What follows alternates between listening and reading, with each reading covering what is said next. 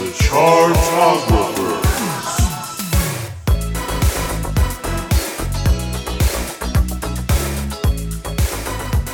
Hello, everybody! You're listening to The Chartographers. It is a music-loving podcast for music-loving people where we take every single album by a particular artist and we rank it all from worst to first. And guys, I haven't said that particular phrase since a global pandemic happened. And I'm having such flashbacks right now. And It's been so long. I know. And listen, I'm not saying that there's any conspiracy theories out there. I'm just saying we dropped our last episode in February. A global pandemic happened. We haven't put out any episodes. I'm not saying that this will heal it, but at least we can try. In all seriousness, though, guys, wear a mask, wash your hands. It don't make you dollars, but it does make sense. But hey, listen, we are here. We are here to do a season premiere. It's our 5th season after our short little mini season of weird little fun nuggets. We decided to jump right in, and we are having a big season premiere. We're doing one of the biggest artists of the new millennium. That's right, guys. This week we're going to be ranking the albums of the one, the only, a group whose biggest claim to fame is that time they got beat out to #1 by fucking Crazy Frog. That's right, guys. We're talking about Coldplay, the Rockin' Honkies. If you're nasty. So, sorry, I had a cough there. I was doing the Super Bowl halftime show, so my voice went out. Anyway, I just wanted to let you guys know. Coldplay, they're a group of guys. They formed in uni over in London by 4 guys with regular white guy names, including one of them who's literally named Guy. And they drank from the same waters of which great bands like Travis and U2 and Radiohead came from, but obviously they had their own thing. They helped that they had a giant hit off their first album, which took them to superstar status pretty quickly. And there's a lot of stuff that happens when you get fame. Do you get too bloated? Do you sell out? There's a lot of questions that came out through their career, but over the course of 8 studio albums, they changed up their sound, they did a lot of things, and we are going to talk about it and dissect it today. But most importantly, who's doing the talking and dissecting? Let me tell you. First off, it is our 5th season. We didn't think it would go this long, so there was a lot of contract renegotiations. So it is with heavy heart that I have to tell you that, unfortunately, I am back as your host. That's right, I'm Evan Sadi. I'm the host of this podcast. You might know me as an editor over at Pop Matters. You've probably seen my writing in a whole bunch of other places, but I hope that you recognize me in the streets and in the tweets as the host of this podcast. Oh my god.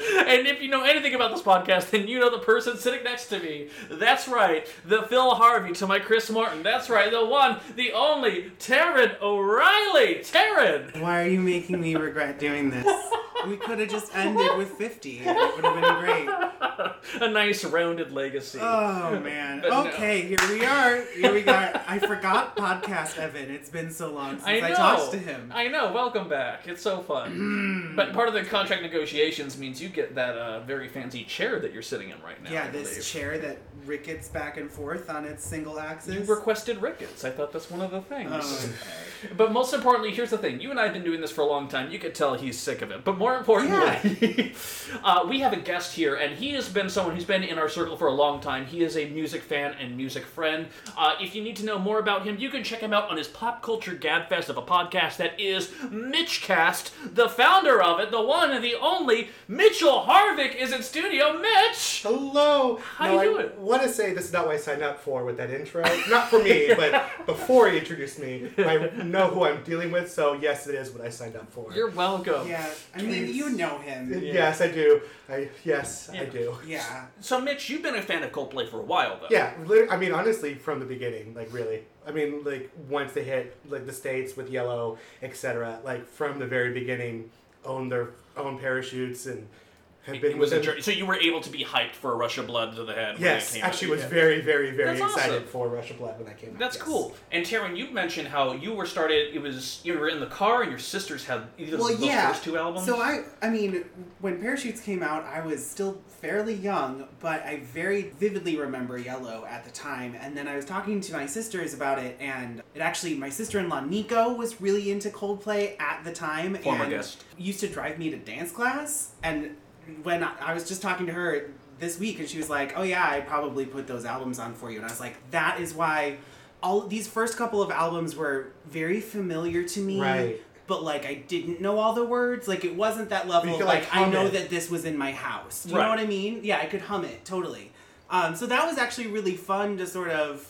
There were definitely some album tracks here, because obviously I was familiar with a lot of the singles, but there were some album tracks here where I was like, oh, this is like bringing something back for me. Like It sensory had been play. like 15 years since I'd listened to it, so that was really cool. Cool. But yeah, I mean, and then I also, like, I got on board for Viva La Vida, like, you know, when that was all happening, I owned that album, the physical version, and loved that. So, yeah. Well, great. Well, listen, I'm excited to talk about Alice and rank all these things. As per always, it's not a battle so much as it is we're going to come to these things as a consensus. Like, in my mind, I have a couple bottom ones, I have a couple top ones. It can go a lot of different ways. I'm super excited to see what happens. And as we know, a good argument can change an opinion, but it's going to be about 8 studio records. And it's kind of nice because their discography is pretty clean in that way. Chris Martin didn't go off and do any fucking solo shit.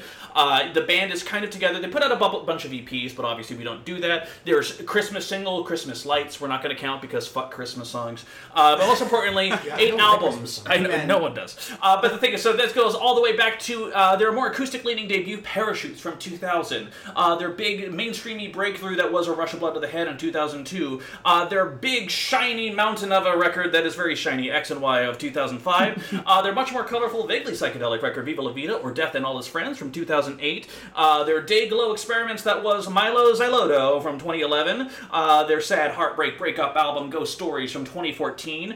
Their colorful psychedelic, hey, we're gonna top the charts now, A Head Full of Dreams in 2015. And their world-spanning, world-beat, exciting record that is Everyday Life from 2019. That is 8 albums, that is 8 slots, and guys, we're not gonna waste any more of your damn time, because if you made it through the end show, oh my god, you're here in the thick of it, let me tell you. Are they always this long? We're Yes. at minute 7. I know. We have a lot of info to get through. Exactly. That's why they hired me as host again, the producers.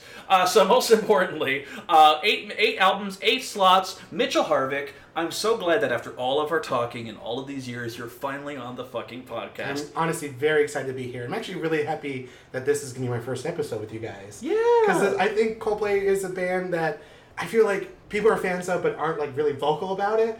I don't know, they're just kind of like, there's not that fervor, so it's one of those things where it's like, I'm happy to talk about them, because I feel like people aren't, like, maybe feel shy to talk about Coldplay, so I feel like I'm happy to just go all in. Well, I almost, and we will get deeper into this when we talk about specific albums, but I almost feel like a couple of their singles have been so omnipresent that's sort of given them a reputation to a lot of people that isn't necessarily completely accurate. I think that the way that they have been marketed as a whole to the masses doesn't completely reflect who they are as a band. Yes. And that is definitely a journey that I went through this week listening, as I was like, oh, they have a lot more sides to them than I thought. And even though I've listened to things since, never mind. We'll get to that. Yeah.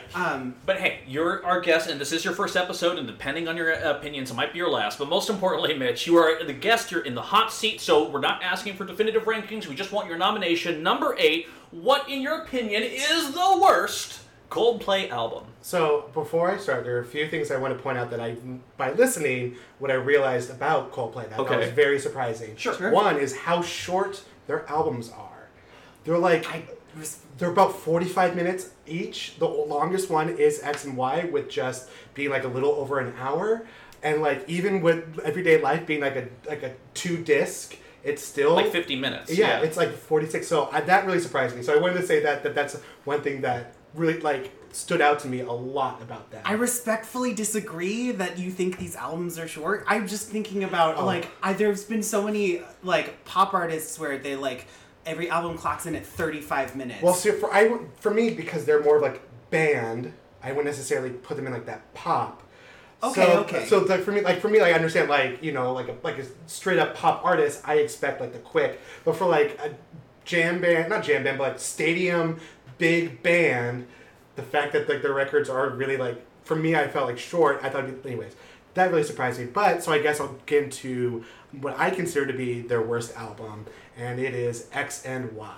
Okay, Mitch, walk us through the context, the whys, and the hows. Why would you nominate that? X and Y is the Coldplay album where it felt like somebody was writing, this is what they think a Coldplay album would sound like. Yeah, that's That's a great way to describe that. So they're doing stuff. I mean, even though it's only their third album, but they're doing sounds that we had previously heard in the first two with Parachutes and Rush of Blood, so they're really similar like that. Lyrically, it was a stretch on pretty much every song. Oh, yeah. I do have to say, I really like Square One, and I really like Till Kingdom Come, which is their first and last song of the album. I think they bookend really well, but everything in between, they could go either way. They're all very okay.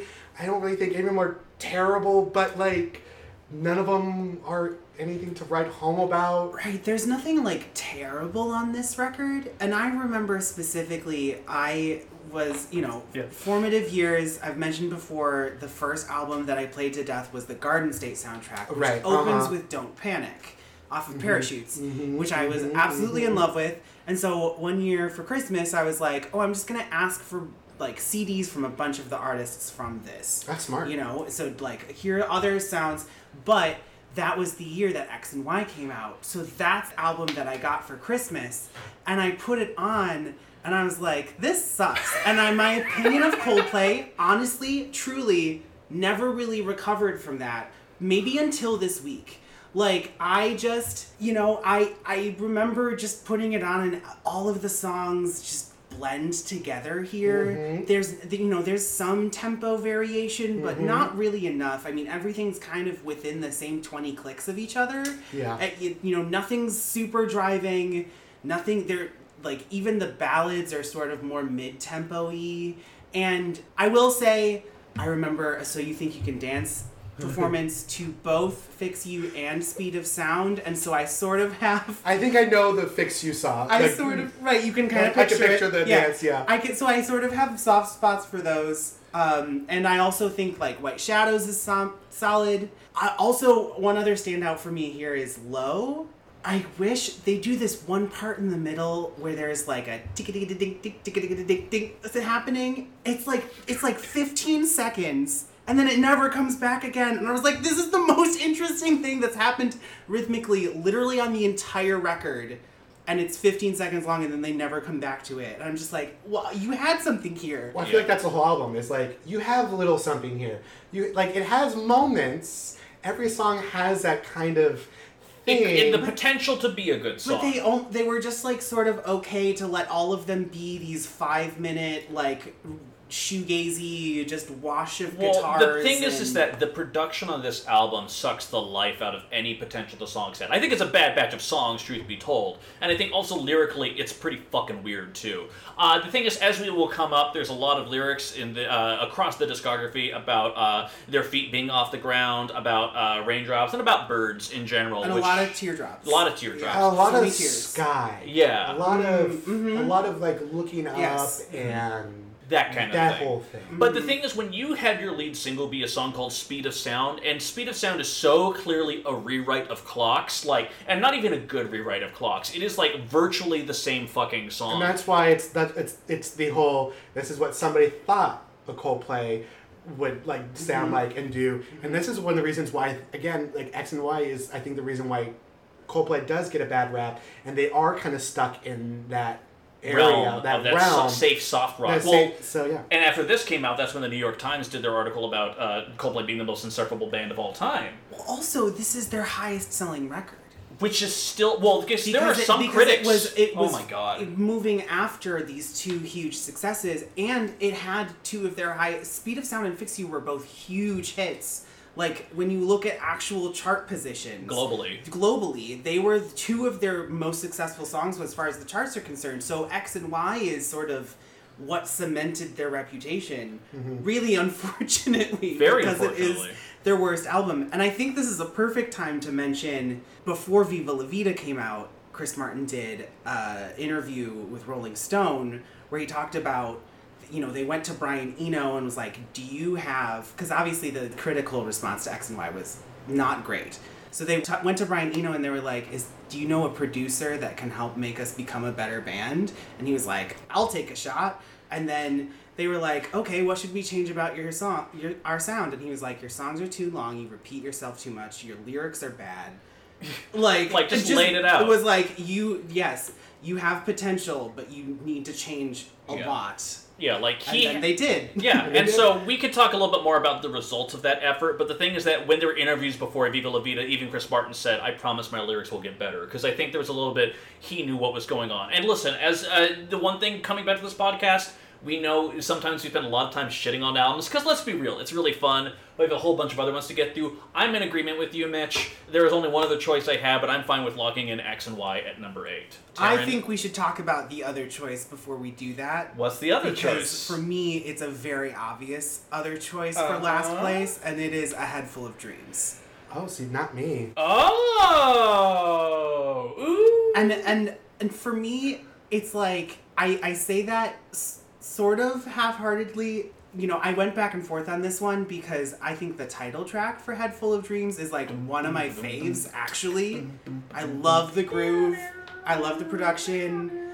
But then this album just like never clicks into, it's trying to be something so hard that it doesn't read as genuine to me. I think Hymn for the Weekend is a horrible missed opportunity. I think the production and the melody are good enough, but the lyrics are so stupid, and you underuse Beyonce. I don't know how you have a Beyonce collab that makes her so boring. How did you make Beyonce boring? I haven't read to do that. I haven't read the full Bible, so I don't know which part is in there, but you can't do that. You can't underuse Beyonce. That's just a sin. I also think that Everglow is probably one of my least favorite songs from them. And my other big problem with this record is that this is Chris Martin's worst record vocally, in my opinion. I think there are a lot of times when he's like, well, I'm a huge... Because at this point, he's a pop star. Right. Early albums, sure, they were still making rock. This is a pop record. Yes. 100%. And so he goes up into this, like, tenor range. I feel like he knows exactly the highest note that he can hit without switching into falsetto, and he uses it a bunch. He does it on Everglow, he does it on Army of One, he does it on Amazing Day, he does it on Up and Up, and every single time I'm like, ugh, dude, I'm sorry, auto-tune can't save that note for you. Not like auto-tune and reverb can't make it sound like you're not trying to push this sound out of your throat with every last ounce of effort you have, and it just sounds like screechy almost. Okay. And so that sort of takes away the power, joyous feeling Yeah. that this album should have, because I just it takes me out of my immersion a little bit. Also on the Spotify, Army of One and X Marks the Spot are one track, and I hate it because X Marks the Spot is a bad song. It's Kendrick Lamar's Swimming Pools Drank, but Chris Martin singing over it. It's that same exact fucking beat. Which is a problem with this entire fucking album, is the random parts when he just decides to rip off another artist suddenly. Because Everglow, that piano way and the way it leads to the chorus sounds a whole fucking lot like Leanne Womack's I Hope You Dance. Up and Up sounds a whole lot like that one fucking song by that artist who I can't remember right now. But that song. That person don't you know that one? And it kind of sounds like Up and Up. The guy and the girl, and they sing the song. Phosphorescent is who I'm thinking of. But he has this song The song for Zula. knows. No, but like it's this thing, it kind of has the same kind of like warped... Totally. Completely. Totally. Like, the thing is, it borrows that exact same... And the things throughout this whole thing, I'm like, well, what are you doing just, like, doing these either direct or indirect rip-offs on here? I definitely think...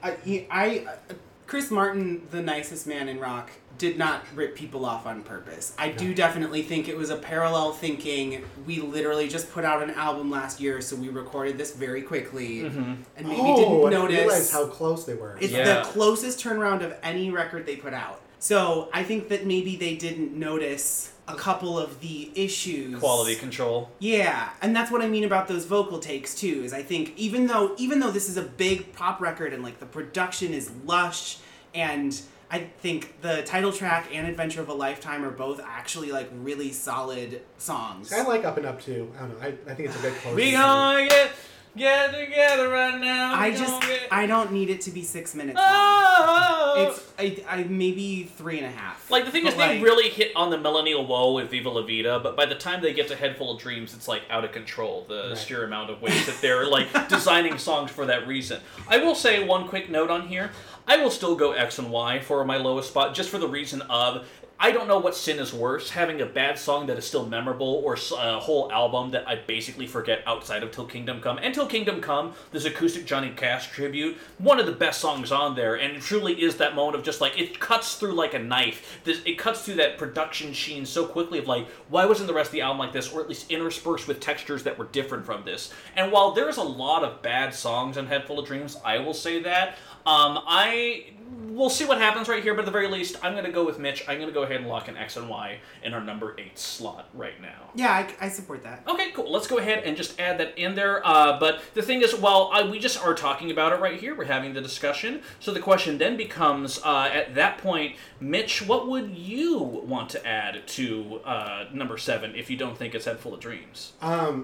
No, with this discussion. Okay, so before I go into it, Right. I actually had a really hard time figuring out my order. Okay. Pretty much the only thing I had set Me too. in my mind was the worst was X and Y. Okay. So on my list, where I have Head Full of Dreams is low, and with this discussion, I will have switched what I had as 7 with Head Full of Dreams. Okay, but there's other things you disagree with us, or there's songs that you like on here? I mean, aside from Up and Up, obviously. I mean, It's your favorite song of all time. Of all time. No, I think they actually do a really good job on ending their albums. I think they kind of nail, I feel like, their last songs really well. And I think this kind of has that tradition. Okay. Because I think, like, Everything's Not Lost is a great, Amsterdam's a great way to end, Till Kingdom Come is a great ending. Like, so, like, they kind of have a lot of really good, like, for me, it's like, this is the last song if this was the first time you listened to it. Like, there is that. Totally. It has. You get the clue. You get the clue. And so, I don't know, there's something about it, that's why I like it. I will say, though, one other cardinal sin on this one here. Taryn and I are both big fans of the artist Tovlo. And committing the sin. If you're going to bring her on for fun, and you're going to, once again, underuse your guest artist. Oh my god. If you're going to bring on Tovlo, and the song is called Fun, why does it sound like you're cutting yourselves? Yeah. Like, it really sounds depressing. Yeah. And Tovlo is not a balladeer. No. Like, Tovlo is a sexy Slutty bitch. pop artist, a sexy, slutty bitch. And I don't understand why you didn't... If you were gonna have her do something, why didn't you have her do that? She's not the right energy at all. On her big pop album. Yeah. So that's, for me, All right. after this, like, Head Full of Dreams, number 7. Perfect. Yeah. Love it. Great. Fantastic. That is good. So we got X and Y at 8. We got Head Full of Dreams at 7. Great discussion so far, but now I feel like it's the part where the battle lines are going to start to be drawn. Taryn, what would you nominate in our number 6 spot? So this is hard for me because I do honestly believe that the rest of the albums that are left are successful artistic statements. It's just a question of which one is the least successful. I would agree with that. And that being said, while this album really impressed me and surprised me in a lot of ways, I think I have to go with Everyday Life. I really, really like Everyday Life, and I want to spend more time with it because it is the least Coldplay of all of these 8 Coldplay albums. And absolutely, I think that's one of its biggest strengths. I don't know that Arabesque, for example, would fit on any other record. This big, stomping horn number that features Stromae singing in French, and then it's like the structure of it goes all over the place. And I think they clearly had a lot of statements they wanted to make. Like Trouble in Town, I think, is like a really solid. It pays just enough attention to the Black Lives Matter movement to, I think, not be overt. Not be like a little eye-rolly as this white band that's putting out a They're statement like that. explaining what it is. Yes. Like, they're not really doing that. It's more like not a like, comment. It's not like Trouble in Town, parentheses, tribute to Eric Garner or anything else. Right, yes. Yeah. But I do think the build on that song is also really, really good. The And rising very piano it lines. feels very Radiohead. Mm-hmm. I like that they include these sort of spiritual moments of like broken and when I need a friend, and also guns is obviously that's making a big statement. Yeah. First time you ever swore in a Coldplay song. Oh, I know. I remember listening to it. I was like, did he just say fuck? Nicest band in rock? Like, and like the you know, here's the thing, like the lyrically it's a little bit on the nose of, you know, this court declares that we need more guns, like, okay, but at the same time I don't mind the sentiment. It's weird because like it feels like a collection of broken ideas. It feels just so scattershot, but enjoyably so. That's well, you know? This almost feels like, and I hate to make this comparison all the time, but it's sort of like White Album-y, where it's you know, they're pulling from a lot of different traditions and influences and musical styles, Yeah. and they're sort of doing a song in each one, and I think that speaks to the title of it, is that they wanted it. They're not just doing everyday life, because they're also very much a global band and have been for you know, multiple over a decade by the time this album comes out. Yeah. Right. So, you know, and they go on 18-month tours. They go actually hit every continent. They actually tour in Africa and in India and South America. They're Brazil fans. Which a lot of acts even at this level do a Europe tour and a North American tour, and then that's kind of it. And I feel like they wanted to, you know, reflect that their experience is more than that. Like with Church, you sort of get that Indian influence, and then Echo is actually named after the hometown of the guest vocalist, like where she lived in Africa before she emigrated to the UK. And yeah, I just think, and then they have the song with the Persian poem, Children of Adam.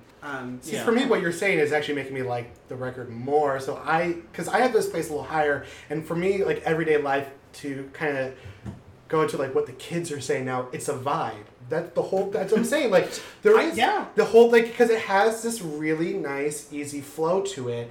Like, and I really think that, like, I feel like Cry Cry Cry is one that kind of stands out a lot, but like I feel like this is definitely one that's not really trying to have a single on it. Like, I know they did like have things go out there, but it's more about the collectiveness of the album itself. So for me, like, this is the better version of what I would put at number 6, which is Ghost Stories. See, so I think Ghost Stories is the precursor to Everyday Life, which is the more successful version. Because for me, like, Ghost Stories kind of just happen. Ghost Stories for me is very sleepy. It's very like, every song sounds the same except for all of a sudden A Sky Full of Stars, which for me was like, maybe the song they were writing to put on A Head Full of Dreams, but then put it on Ghost Stories instead, because it sounds nothing like the rest of the album. And for me, like, I really couldn't tell when one song ended and one song began. And so for me, that's why I would put Ghost Stories at 6 instead of Everyday Life. You're making a good point, personally. I feel you on that. And the thing is, in my personal estimation, I would probably put Ghost Stories just a little bit higher than Everyday Life. Because you love Sky Full of Stars. No, actually, I think that the inclusion of Sky Full of Stars is a glaring, like, it sticks out like a blemish. sore thumb. That's what I'm saying. Like, it doesn't fit the whole doesn't thing. fit the vibe at all, and I almost agree with you. I think they should have saved it, except I also think that they wanted to have a hit off this record, so they put it on anyway. Yeah, it just doesn't make any sense. Like, that's why when you're talking about it's a vibe. I mean, this is a vibe too. Ghost Stories is a full vibe. It's full vibe, and I really, really like that opening salvo of Always in My Head, Magic and Ink. I think that's a really strong collection of songs. And then I'm also a John Hopkins fan, and he did the whole instrumental for Midnight. So I just really dig Midnight. Always have. Let me just say that one of the things that you may not know is that when there was, I remember after Milo Zailoto, Midnight appeared kind of out of nowhere as a song, like before it was even announced the album, and I remember just like hearing it, and I'm like, holy fuck, what if they become, like, good? Like, it was such a good, striking... It took me a second to even catch that. I'm just like, this is so dark, this is so interesting, this is so propulsive and fascinating for what they're trying to do. I'm like, this could be the thing that turns Coldplay around. And then the other songs kind of started coming out, like, oh, it's still kind of the same Coldplay a little bit, too. So I will say that ultimately, at the end of the day, Ghost Stories is a pleasant experience. I would say Midnight is so far and away one of the best things on here, but even revisiting it this week, always in my head, I pretty much like it. Yeah. Magic, I understand why it was a bit of a low-key hit, and honestly, Ink did it for me. It really did, with its little fucking just light production about, it's a little bit cheeky, but, I'll take a little I feel bit like this is their, well, other than Parachutes is really simple since it's their first album, but in comparison to everything after like it, musically and yeah. everything, It's kind of definitely strips down. It came, for me, just like just my personal preference, it was just again a little too sleepy. Didn't have enough like peaks and valleys for me. Mm-hmm. Whereas like Everyday Life had that flow where Sure. it would have those more somber, like softer songs, but then you would pick up with something like Cry Right. Cry, so it's like So so for me, like just sonically and how it flows, that's why I would put Ghost Stories at number 6. let me just say this about Everyday Life, though, at the very least. One of the things that I like about it is that it is so unvarnished. It is very much behind the mirror, like WOTW/POTP, Women of the World, Power of the People. It feels unfinished. And even, like, in the actual lyric book, there's a part where, even in the lyrics, it says, like, I haven't finished this yet. Like, and they still put it out anyway. And it's one of those things where it's kind of a nice behind-the-curtain thing just to see them in process of tying all these disparate elements together. Well, and I think that's something that Brian Eno taught them to not be afraid of, because we'll talk They sure about as fuck it were later. afraid on the other albums, But yeah. like Viva La Vida is full of little like 2-minute Interlude, tacked on the yeah. end like song snippets, and they just in general have a lot of hidden tracks. So I sort of feel like Everyday Life, they were just like, well, instead of hiding them, they just made them part of the track list, because it's 16 songs, but it's only 52 minutes. It's not actually it's not that much longer. It's shorter than Rush of Blood and X and Y. Even Which is though it's kind a of quote amazing. unquote double album, Yeah. because there are so many of those like 1 to 2 minute interludes on it.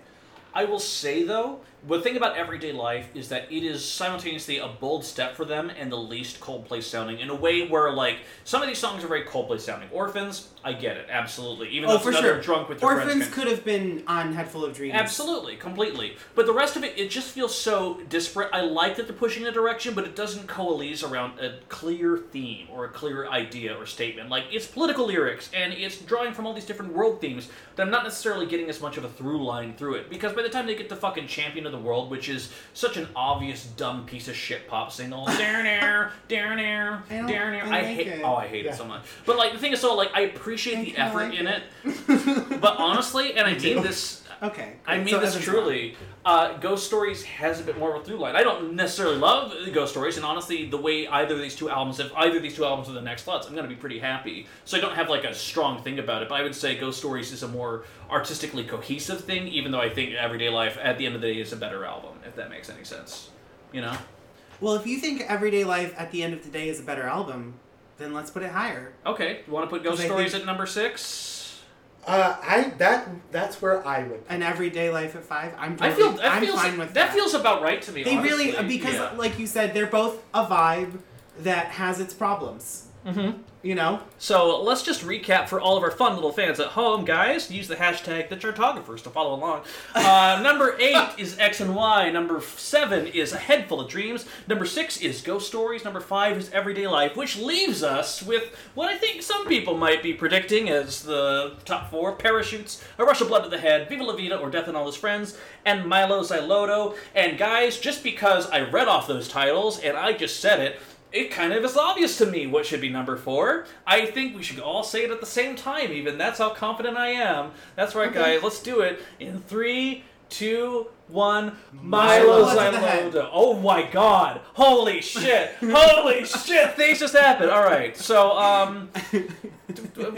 let's, I'm just kidding. It's oh Milo my Xyloto. Jesus. Don't fuck with me like that, Taryn O'Reilly. God damn it. Milo Xyloto. Let's talk a little bit about Milo Xyloto. It's weird because it's kind of positioned as like, it's basically a sequel to Viva La Vida to a degree. I feel like Viva La Vida is very much kind of like that. No. When I say sequel, that doesn't mean it's a good sequel. No, but I don't even think it's a sequel. Okay. I actually think it's kind of talking about. I actually like Milo Xyloto is kind of like the precursor of what they did with Pop era pop Coldplay. era Head Full of Dreams. So to me, that's but it's like the better version of it. It definitely leans on that. Whereas I don't see any correlation. I definitely between those. think Milo Xyloto wouldn't have happened without Viva La Vida. True. But I do definitely think they're different animals. Yeah, completely. Yeah. The electronic influences on heavy Milo into Xyloto. synth and drum machines. Yeah, here. well, yeah. in this decade, Yeah. they do. Really. Well, if this is, we had previous conversation about how definitive, like, 2011 and 2012 is for, like, pop music and sound. That was, and this album sounds so much like 2011. It's got those deep vocoder chords happening on the Hurts Like Heaven. It's got, like, all the millennial woes. Yeah. It's got tons of, like, really gimme guitar hooks. It's got those big, like, EDM synths happening. I do have to say, before, like, with these last four, and I think this is kind of what we were hitting on with Coldplay, is now, like, the different sounds. Like, each one of these is really definitively, like, I feel like a different, like, sound of Coldplay. Because we have with... A vibe, as the kids would say. But, like, with Milo, like, I feel like we have, like, now we really see kind of those eras of what they were doing and, like, how they're growing. So this is, for me, like, all I really knew is, like, my last, and, like, the rest were kind of gut feelings going off the discussion. But now but really I knew, like, the top was, like, going to be the hardest for me to really figure out. And this is, like, kind of getting to that point. But, like, with Milo, like, I enjoyed pretty much all the songs, but it's just a little scatterbrained. When you talk about everything is not really as cohesive, it felt like maybe they weren't fully going into that pop. So because they weren't, like, full force on it, like, it didn't quite... This was supposed to be two different albums. Oh. They were making an acoustic album because they had been threatening to make an all-acoustic-y album for a while, and they started recording that first, and then they also started, like, a poppy album called Milo Xyloto. Okay. And then It has a story. they realized that some of the songs that they were doing acoustically weren't working, and so they changed them over to the more, like, fully produced electronic sound. For example, Charlie Brown was originally one of the acoustic ones, and then they were like, oh, hold on, no, we need to go all in on this. So that's sort of why it feels a little disjointed. It just felt, just, like, I still enjoyed it, but when listening to, like, because multiple times throughout the week, I started to hear those, like, this quite doesn't mix. Well, you know what? I think the biggest thing about it, though, is that while musically there's a lot of things I really like on here. And the thing is that, and this is true throughout the entire Coldplay discography, whenever they lean a little bit harder to hard rock, it's fun. Because whenever you let Johnny Buckland out of his cage, when you let him fucking do his guitar shit, it's pretty great. Even if it's a pop guitar thing, like an Adventure of a Lifetime, it's good. But, like, when he goes a little bit harder, as he does on fucking Major Minus, ding, ding, which is pure Radiohead, it's such absolutely. A fucking but good it's song. A jam. It is a fucking jam. Major Minus, somehow I didn't notice until, like, yesterday, and then I was like, wait, is this incredible? It's like, it literally doesn't sound like anything else to me. It almost sounds like it belongs on, like, Parachutes, or, like, one of their pre-debut EPs. It could have easily been on Rush of Blood, honestly. Totally. Yeah. Because it just, it kicks in a way that they don't again. Right. Really. But the thing is that I would say with this album, after he really, and I'm gonna be honest, it's not perfect, but he really course corrected on his lyrics for Viva La Vida. I think there's a lot of really great, fascinating lines on Viva La Vida. And on Milo Xyloto, I don't know what the fuck happened where he just kind of lost the goddamn plot. When he has the girl world rhyme scheme of fucking Paradise, and also life goes on, it gets so heavy, the wheel it breaks the butterfly. I hate that line. Holy shit, dude. The wheel breaks the butterfly. That's not a thing. It's just there's that up in flames when this relationship is going up in flames, and you end with the last line of, well, can you put some water on? I'm like, come the fuck on. What kind of fucking theater school bullshit are you trying to pull off with your lyric sheet here? And the whole album, it just feels weirdly amateur hour in that way, despite a couple musically very strong moments on there. I just think overall, just like the impact is just lost. I also have to talk about Princess of China. Should have been a princess. I think Rihanna sings the shit out of this song. It sounds so good to me, and I'm like a low key Rihanna stan. Like, I'm not all in, but like she is really very Future very Chartographers episode potential. But they talk about, whereas they misused Beyonce, they used Rihanna perfectly. perfectly. The other thing about Princess of China, it always has felt like a weird song, right? Yeah. Well, because honestly, it's just a lot of there's not really much lyrics. Well, Terry I actually analyzed it. He did the listened thing. to and I broke down the song structure because we're used to verse, chorus, bridge, chorus, right? Mm-hmm. That's a pop song. So this Princess of China is instrumental hook, Chris Martin verse, instrumental hook, Rihanna verse, chorus 1, chorus 2, instrumental hook, outro. Wow. They never repeat what sounds like the chorus. That could have been a princess, you'd be a king. It only happens once. Isn't that crazy? Blowing minds left and right. See, like I love it when like musicians mess with form because that's one of the reasons why we remember this. I feel like this one is like kind of has stayed within pop culture. Like it kind of has that. Totally. Like, Well, yeah. I mean, Paradise is still to this day one of their biggest hits. I like Paradise. Well, because it reminds you of your favorite reality show of all time, right? Paradise With Tara Reid. with Tara Reid, her E show where it's her travel show, and I will forever always sing Paradise instead of Paradise. It always makes me smile. Yeah. But yeah, I enjoy Milo. It's fun. I like Coldplay when it has life. Yeah. And, and I feel like, for me, this is why I feel like it's placed a little bit more over, like, everyday life and, like, ghost stories, because they are a little bit too somber just for my taste. Mm-hmm. So when Coldplay's there, like, as that band, and, like, big, and because they're known as stadium bands, you know? Like, they sell out huge stadiums, which also, for me, after listening to all the records, I find kind of interesting, since a lot of their sound is very soft and like kind of slower. But it's also perfect for a stadium-wide sing-along. True. Like, That's, the thing about, like, The Scientist is that it's so slow that you'll never, like, get the lyrics wrong, because you can always, like, you can take a second and think about what's coming next, and you can experience the song with them. Collectively Right. as the stadium, and then you feel like you're right there with them on stage. Exactly. But yeah, so I just found that to be very interesting because we're so used to, like, their singles. Most of their singles are, like, the bigs. Like, that's why, like, Ghost Stories, like, Sky Full of Stars was, like, the single. So it's like, of course, because it is the one that they can go on stage and have everyone sing. So that's why going through this, I feel like there was that kind of that surprise where it's like, wait, Coldplay has more texture too than kind of these. Right. Well, and I think that's also sort of the weakness of some of the last three albums that we've ranked already, is because at that point in their career they're leaning into the stadium rock, and it almost does them a disservice. Which is why, of the four that are left, we're now putting Milo Xyloto here, because it's doing the same thing. It's starting to lean into this.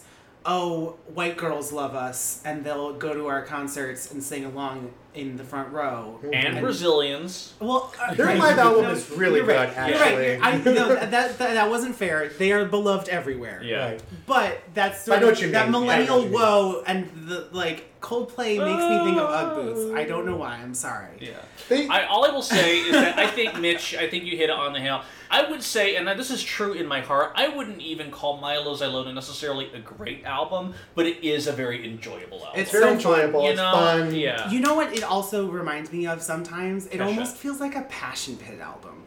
Okay. Okay.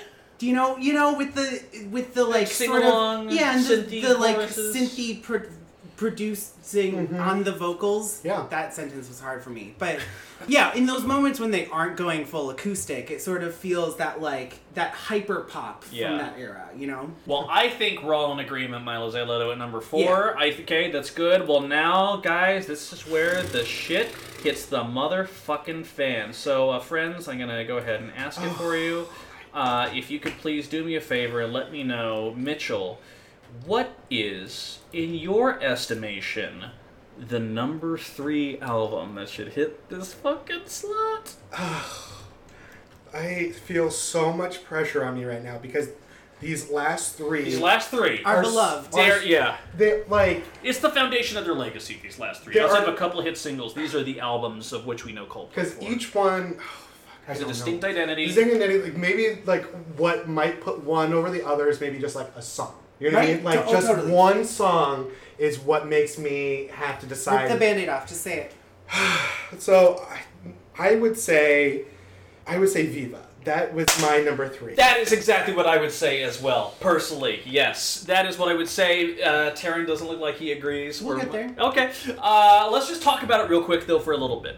Viva La Vida was the reboot that they needed after X and Y. It is full of color. It is full of texture. It is full of songs that, for the sake of it, he joins them with other songs or other interludes to kind of make them longer, more artistic. As part of the process, they worked with Brian Eno. They broke down other albums that they thought were effective, and one of the big ones was OK Computer by Radiohead. It's not the same sound at all, but just in terms of structure, in terms of how songs are laid out. The song Yes is clearly a... Oh, yeah. Radiohead song. Yes, I remember, because you mentioned that to, like, past time we hung out, and I was like, oh, interesting, because I didn't know that fact, and so then going through my listens, and especially when Yes came on, I was like, oh. There's the Radiohead, because we watched their documentary, and they talked about how they talked about how much Radiohead, like, their fans, and that influenced them, and so this was like, I feel like they were finally like, yes, we could finally use this, like, you know, influence to kind of show, like, our version of it. And I think as part of it, too, is in that documentary they talk about the process of recording X and Y was really hard for them. It wasn't fun for them at all. It felt very much like a day job of clocking in and clocking out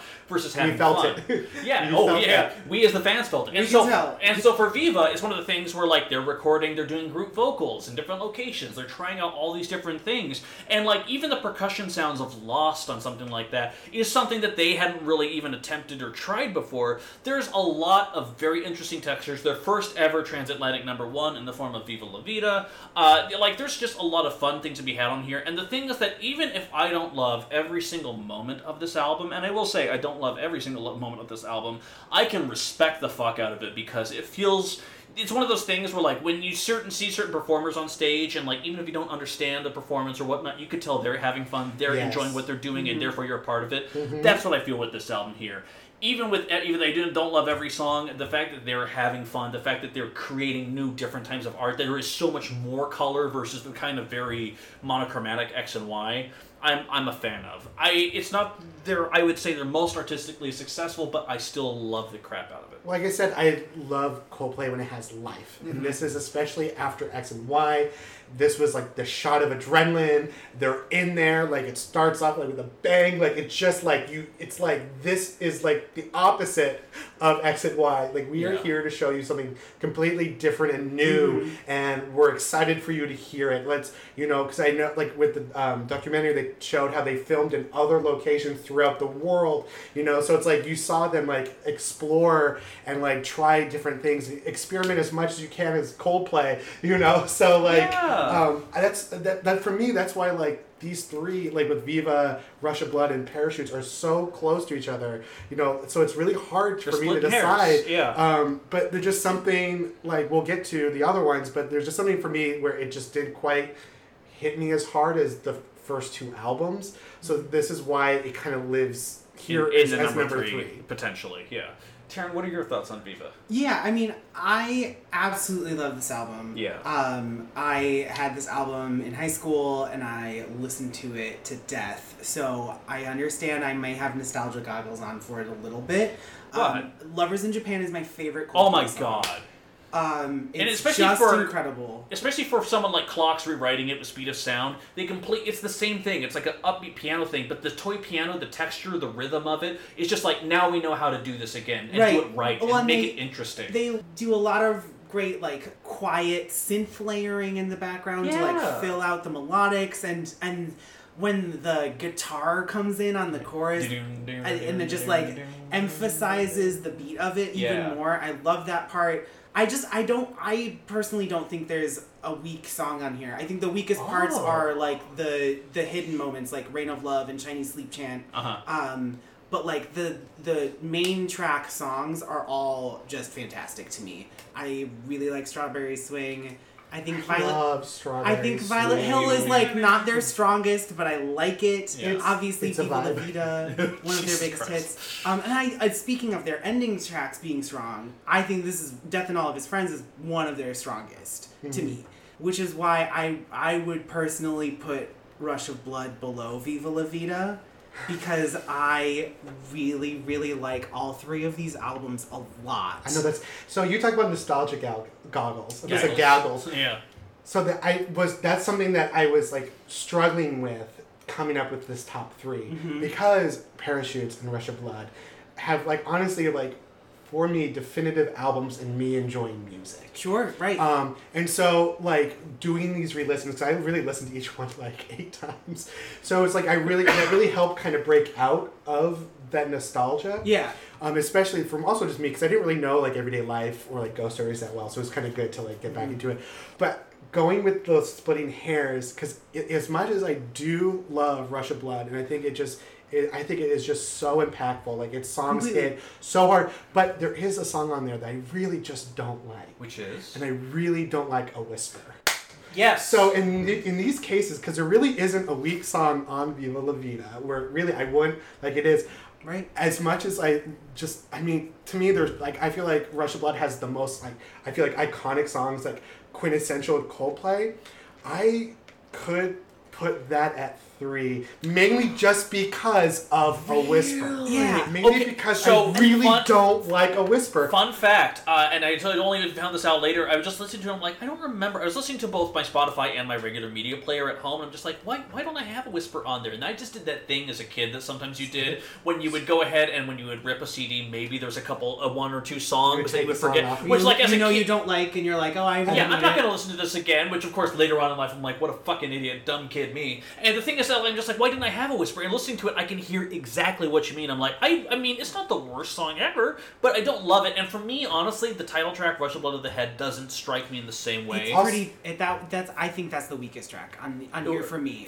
Is the title track. But let's just talk about this album for a second, because when you open with something as crashing as Politic, it sounds abrasive, but it develops. Perfect. As soon as it gets down to that small piano and just you're like, oh my god. So here's then for me like a slight demerit though is that I think I really like the song In My Place, but it feels sonically weird coming right after Politic. I agree. I think it should have been later on the album. Because because Politic is so crashing, and then it goes into this like really sweet lushly song. Melodic, and it just like I remember as a kid my instinct was to skip In My Place just because it just had such an abrupt change that just like it didn't like click with me. But like when you get into In My Place, it's a beautiful song, it's a wonderful song, I really like as a song itself I love it. Yeah. But just its placement is weird. So again, if we're splitting hairs to like move these top 3 around, these are my reasoning to have a Rush of Blood be at number 3 instead of Viva. Yeah. The other thing about Rush of Blood for me is that even though like Clocks and The Scientist are still both like 2 of my favorite Coldplay songs, they're so omnipresent and they've been everywhere for so long that my instinct is to skip them. Even though like The Scientist specifically, once I get into it, I'm very glad I'm there. I fucking love that song, absolutely. You hear those opening piano chords though, but when I hear do do do do do do, I literally can't stop the eye roll. Even though I do think it's a really good song. It's their signature, but it's just like it's been used in commercials and it's been sampled and it's been covered and it's like you hear it in the mall. So it's hard for you to kind of go back into that place like way back when like you heard it for the first time. Exactly. I was enjoying it. So, okay, got it. Right. Okay. Right. Yeah.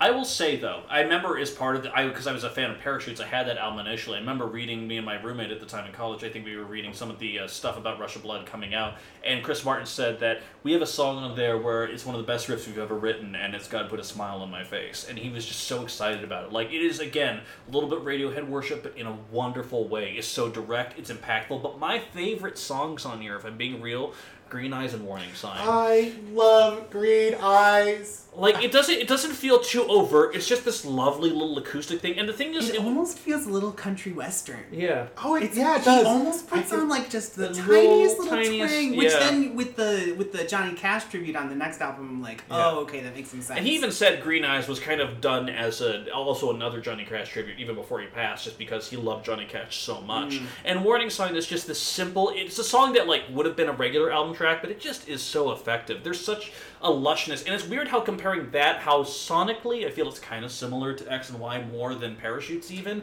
but at the same time, this is how you diversify your sound, this is how you mix things up track to track. Like, it is just so much more of a masterclass in how to do that. And even if I don't love A Whisper and A Rush of Blood to the Head, I still love Amsterdam, and for me, I love Oh my god. Amsterdam. Yeah. I kind of like, for me, this is like one of like the best last songs they have.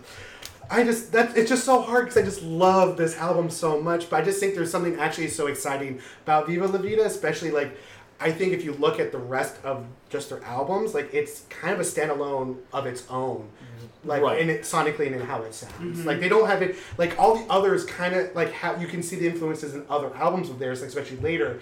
Whereas like Viva, you still kind of its own thing. So I will say one thing about it though, despite the fact that A Whisper and Rush of Blood aren't as strong, I would say the rest of the songs by themselves are so impactful to me. My personal vote is Viva at number 3 and then Rush at number 2. That's me. That's just me. Where do you land, Mitch? I did not think this was gonna happen, but I would put Rush at 3. Yes, Viva that's at 2. how I feel. Okay, all right, let's go ahead. Let us lock it in. So let's go ahead. Let's just briefly talk about it real quick. That is X and Y at number 8. That is ahead. You're literally doing the opposite. I'm doing the opposite thing on my rating thing. Exactly. My apologies. So that is X and Y at number 8. That is A Head Full of Dreams at number 7. That is Ghost Stories at number 6. That is Everyday Life at number 5. That is Milo Xyloto at number 4. That is A Rush of Blood to the Head at number 3. That is Viva La Vida or Death Is All His Friends at number 2. Guys, why is Parachute so fucking good? I don't know, man. I don't know what it is about their debut, and the thing is, I honestly think there's just something, I'm not sure if it's them being earnest, I'm not sure if it's them just like, that first attempt or whatever, but there is not a weak song on this record. I love even Parachutes as a fucking 42-second little acoustic little interlude works because High Speed is glorious to me. I mean, Don't Panic was incredible, but when the guitars come in on Shiver, like just that... Oh, you mean my favorite song of theirs? Yeah. I love Shiver. Yeah. I have always loved Shiver. This is like, again, nostalgia. Like, it was so hard to not have Parachutes at 1. Shiver is my favorite. I think it just... Yeah, it's a great... Because Don't Panic is a great opening, but then I really, like, when you go into Shiver, it's like... Then it really sets the tone for the rest of the album. Yes, totally. Don't Panic is the perfect introduction because it's nice and short, but it still feels like a fully realized thought. But then when Shiver comes in, you're like, okay, now here we go. Yeah. And yeah, I completely agree. It just doesn't let up from there. And this is definitely the album where like I knew Don't Panic, I knew Yellow, and that was really it. Except this again, I was going through and I could immediately hum all of these songs, and I think part of that might be because I heard it a little earlier, but part of that too is just because I think the riffs here and the melodic songwriting and just you can hear I think the four of them really had some true chemistry with each other as bandmates, and because there isn't any of the production-y woo-wah happening, it's just their instruments and Chris singing. There's something magical here. I mean, he also never sings like this again. Right. He never sings like this again, and it's so strange to me. I think there's something as he goes, and that's again why I would call them a pop band even early, is because even by Rush of Blood, and especially X and Y, he's changed the way he's singing to be less rock and be more pop.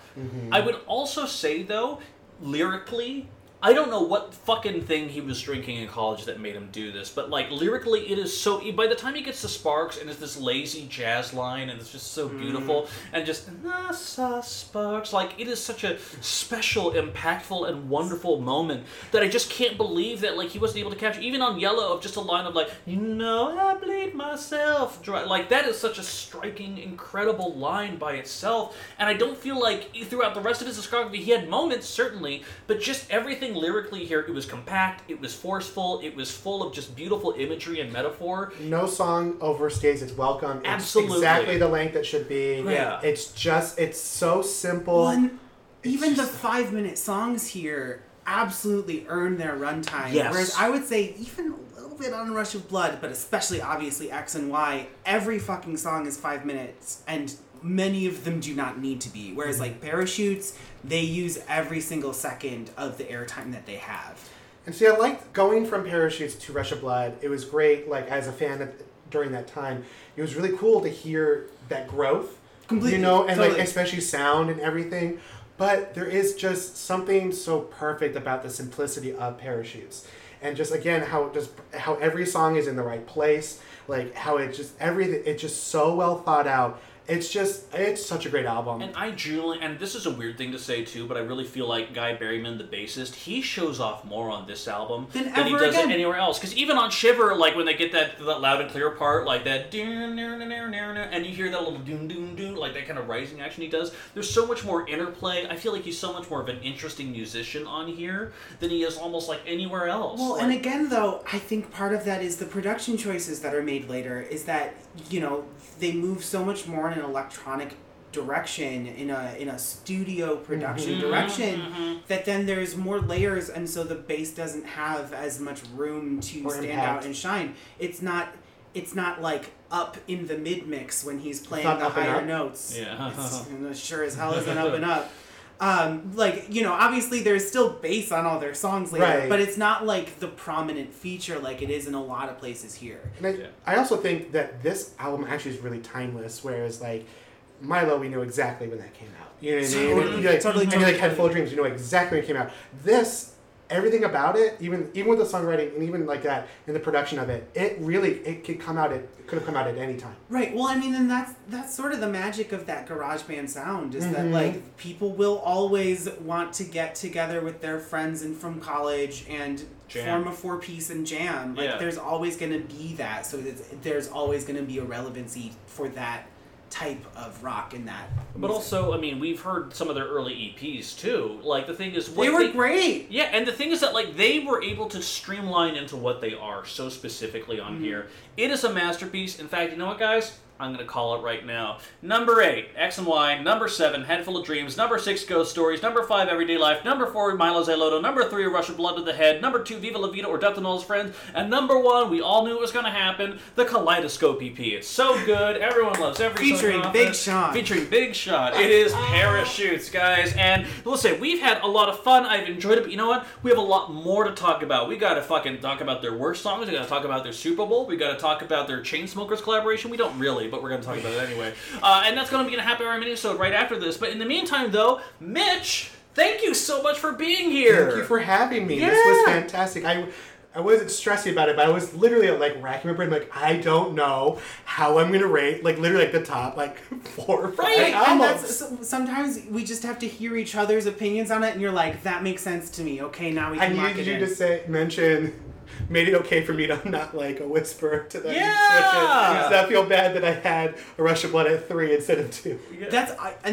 I totally, because I was making my own sort of like pseudo list, and I like truly after the first 2, I was like, this is all sort of a mishmash. But I was really surprised we basically agreed. Yeah. Overall. I wonder if that's other people's Coldplay's experiences. In fact, I would love to hear from you. Find us on our Facebook. Please let us know. We're on Twitter on The Chartographers if you want to find us that way. Or send us an email to thechartographers@gmail.com if you want to really sound up. SoundCloud. Leave us a 5-star review if you agree. And if you don't agree, we'll know it's a bad 5-star review. So just go ahead and let us know about that. In the meantime, though, guys, thank you so much for listening. Keep on listening because you know that we'll be. Have a good one. See you in the Happy Hour mini-sode. Goodbye.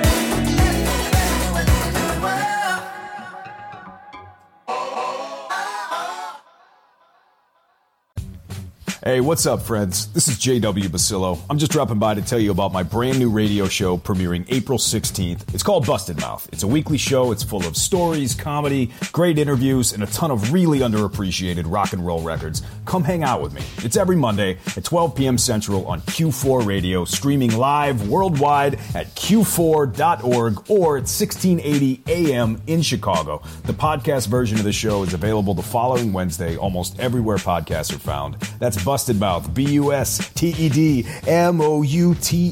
I'll see you soon. It's midday Monday. What else you gotta do? Come by. I'll spin some records. We'll have some laughs.